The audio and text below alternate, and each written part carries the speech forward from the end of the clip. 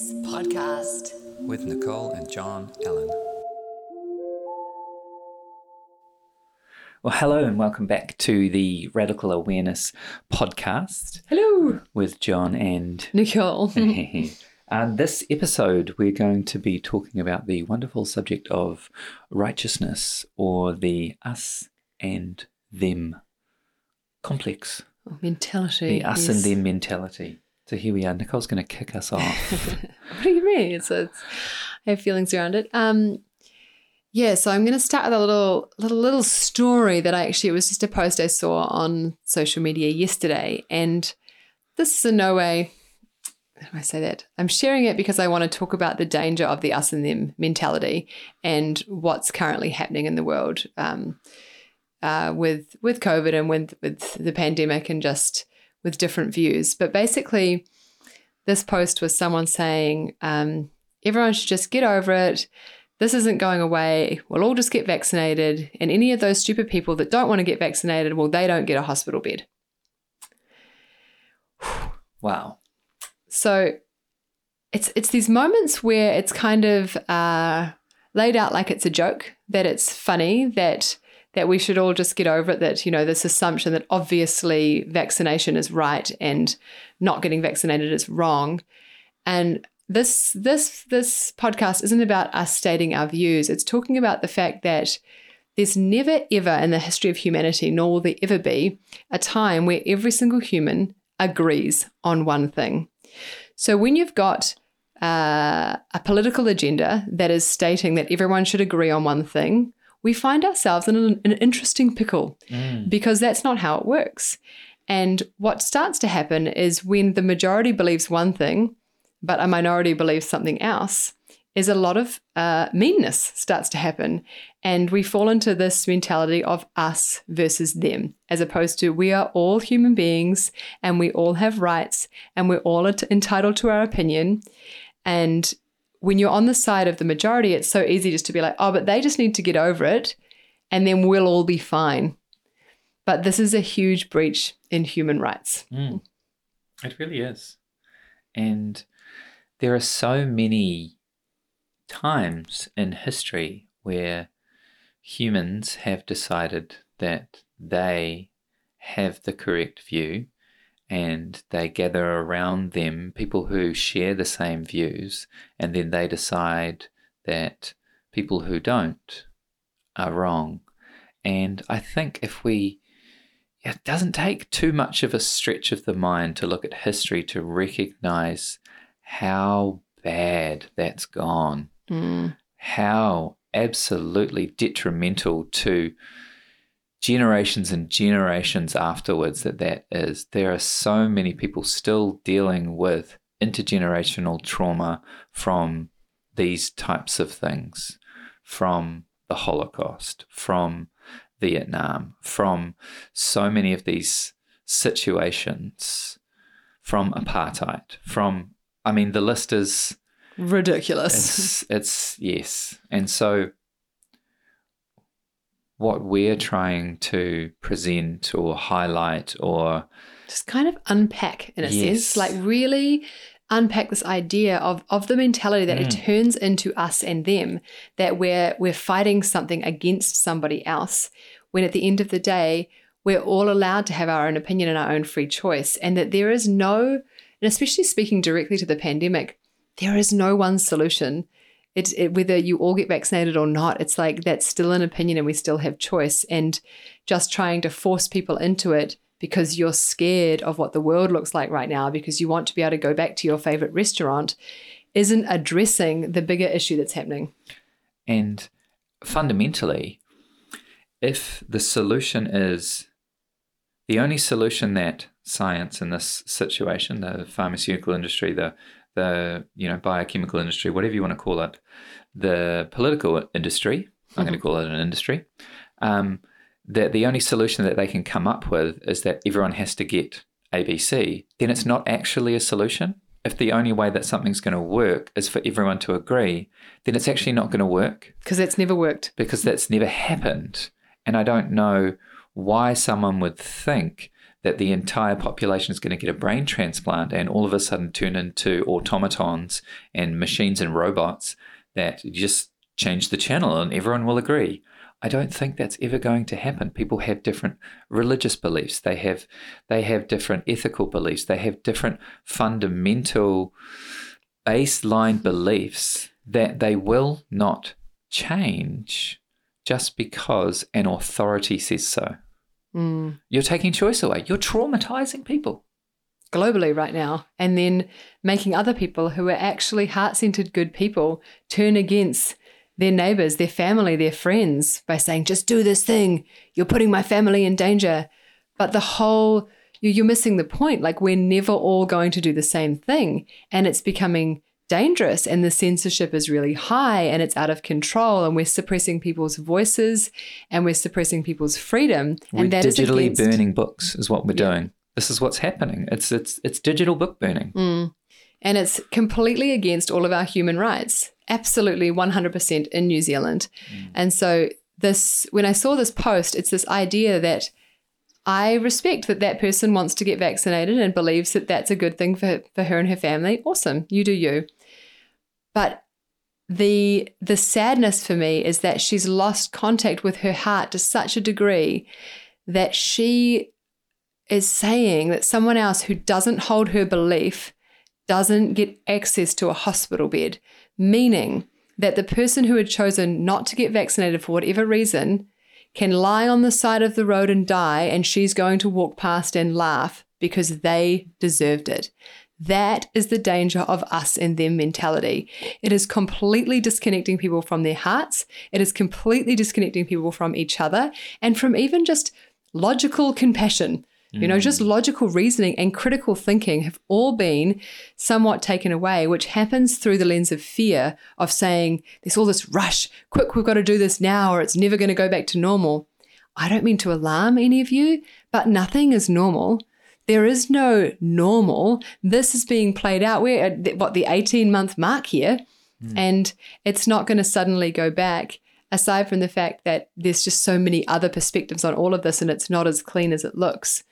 But yeah, I think the most dangerous thing is the us and them, that when people who have connected in the past, people who actually like and love each other are turning on each other and harassing each other and trying to take away each other's basic human rights, is a very disturbing scene. And I think that when we are adults, but we don't have awareness, we don't have a reflective practice, then we're unable to see what we are also partaking in. What are we agreeing to? Do we really want to be the ones that send the Jew on the train to go to the nice camp where they'll just live out their days? Because that's what's happening. It is very, very, very dangerous to hold this firm. And I think no matter which side of the fence you're on. Yes, and I think the issue with a lot of this perception, with this social media situation, is that people are sharing their views in such bite-size nuggets that a moment of irritation and frustration can be thrown into a post and put out to the world, and then it's presented as their identity and their belief system. And so those little nuggets that people are throwing at each other and disagreeing in these truncated sentences or an emoji, an emoticon, just these moments that we're using to define each other and to kind of push someone into a side,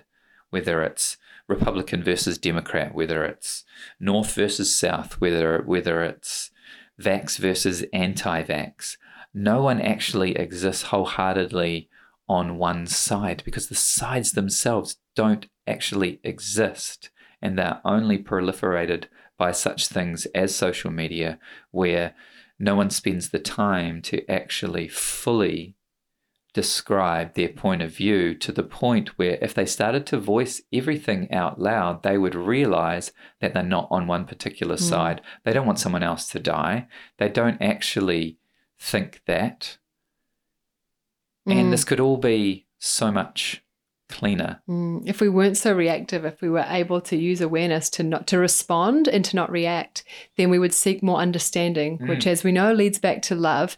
And I'll be like, oh, I understand that. Thank you for fully sharing. It's not a 2-sentence conversation.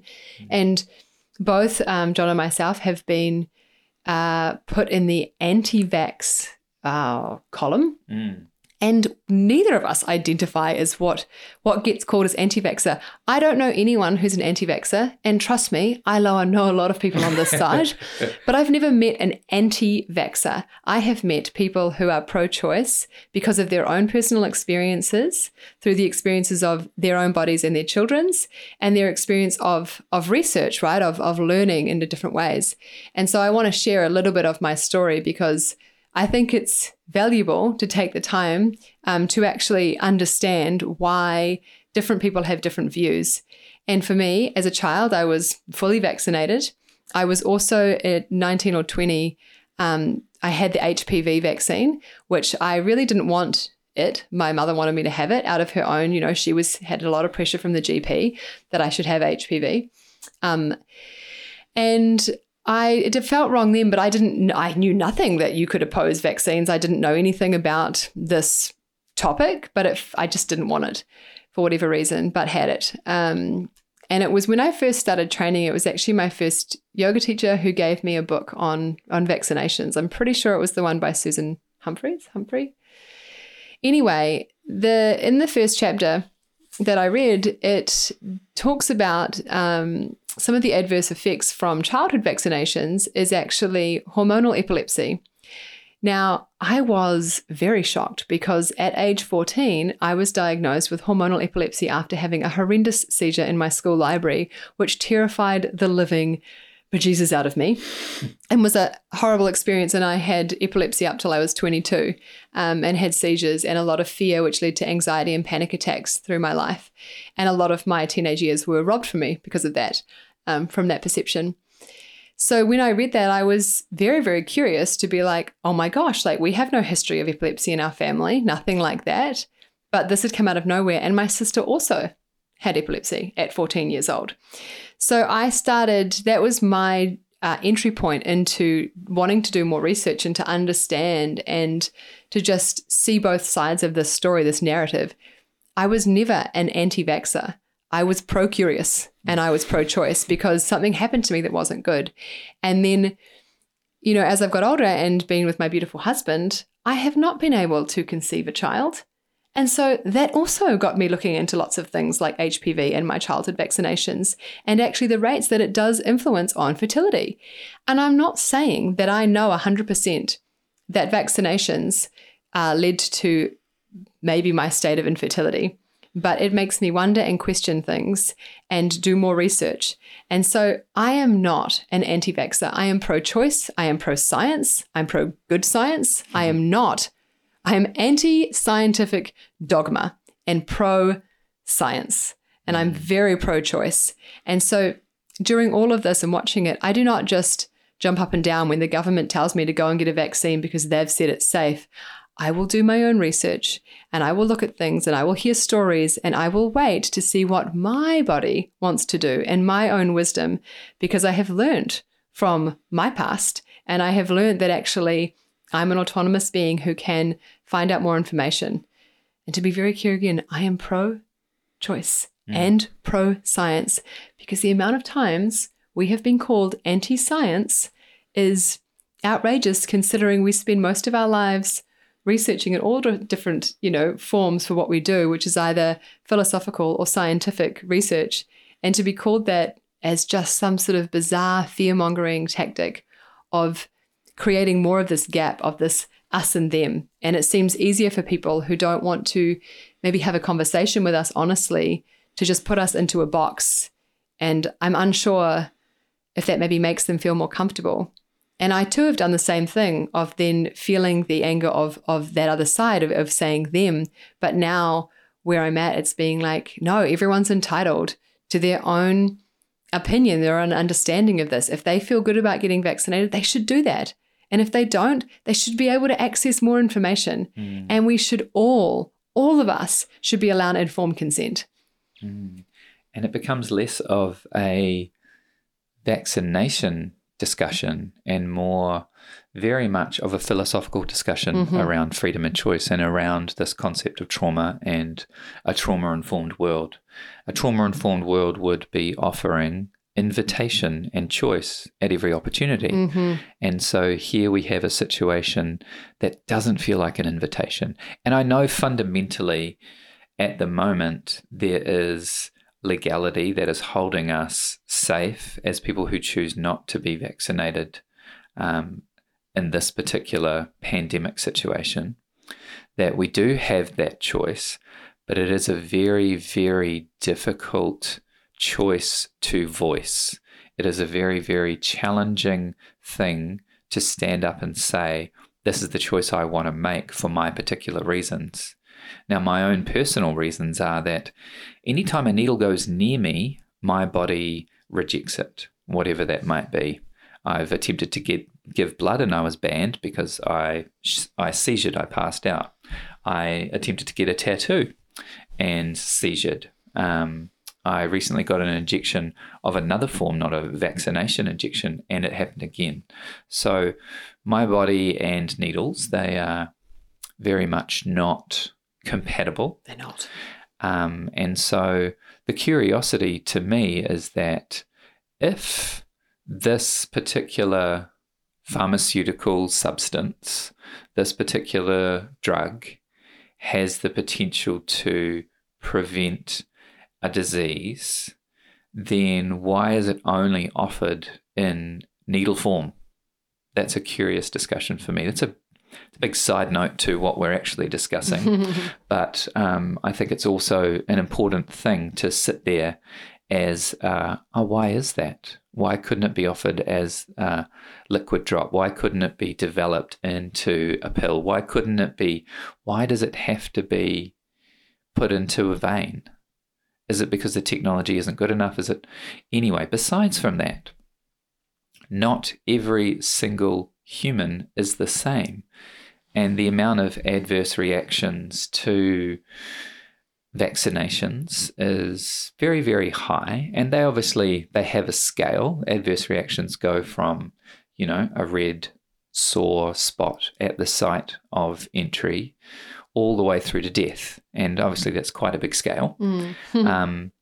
And anaphylaxis, rashes, all of those things happen as a result of any kind of chemical put in the body, but they don't happen to everyone. The reason they don't happen to everyone is because everybody's body is different. We're all made up of different things. We've all had different life trauma. We've all consumed different things. We've had different genes with different lineages, etc., etc., etc. But also different beliefs, right? And different beliefs. And so there's no one drug that's going to work for everyone. And so at the same time that not everyone's going to agree, also it's not everyone's going to have the same effectiveness, no matter how many times you give it to them. And so it's a very, very confusing thing to think that people would consider if everyone got this, the problem would be solved. That's not going to solve it. And that's what we're trying to say is it's like, it's okay that you're scared. It's okay that you want this to go away. It's okay that you're overwhelmed and you're scared for your family. Like, we get that. But there is more to the story, and it's saying that assuming all of us just getting one thing or doing one thing or acting in a certain way isn't the solution. It's just not the solution. And that we are starting to turn on each other. And you know what? This is what needs to actually change. Is it's like, have compassion. Can you find compassion for myself? It's like, can I find compassion for people for that friend who does want to vaccinate the whole world? And can she find compassion for me? And can we actually come together and say, oh yes, let's join together and be in this and find other solutions? It's like, there are always other solutions. There are always other ways. This is so much more complex than what the mainstream narrative is leading us to believe.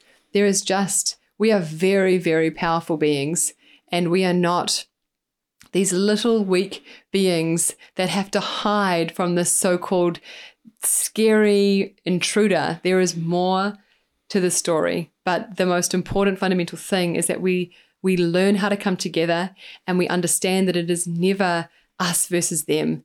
It is us together, understanding each other, listening to each other, actually taking the time to hear each other's stories and our fears and our concerns for our life and our family in the future. And that, to me, is the most important and worthwhile thing that we can be doing at the moment. And every day, coming into our own hearts and just coming back to that place of knowing, that place of connection, that place of unified love and compassion for all beings everywhere. Mm. Yeah, and I think that'll do for this Would episode. you like to finish with a little bit of just metta? Sure. So as we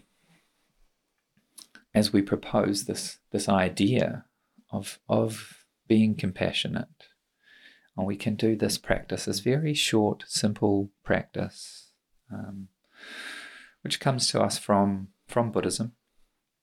And the idea is cultivating loving kindness, or this metta practice, cultivating loving kindness for yourself and the others that exist in the world. So if you would like to join in, you might like to find a comfortable seat. If it feels comfortable to close down your eyes, go for it.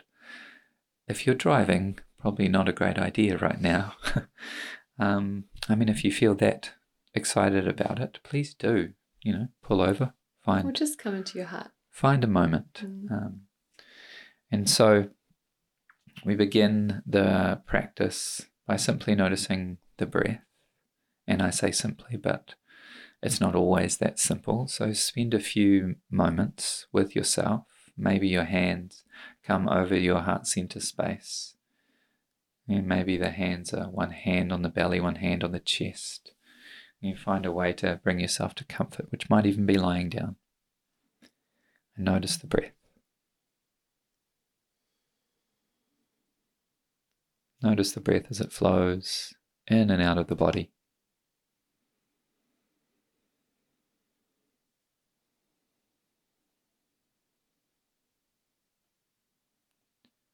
And we'll use the repetition of phrases. And you might mentally repeat them after me, or you might simply listen.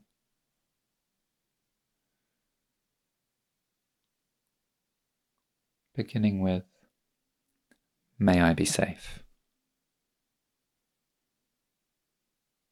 May I be happy.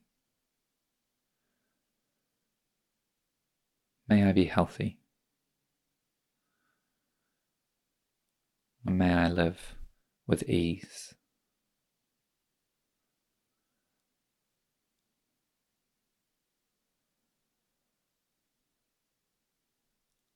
And then in your awareness, begin to think about the world at large. And think of us as one entire family, humans, animals, insects, all beings. And may all beings be safe. May all beings be happy. May all beings be healthy.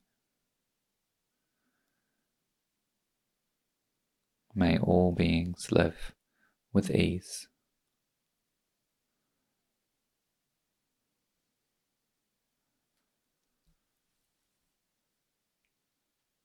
Loka samasta sukhino bhavantu.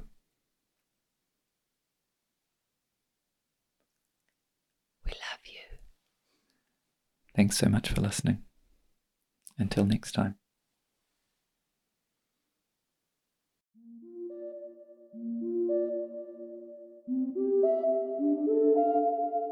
The Radical Awareness Podcast.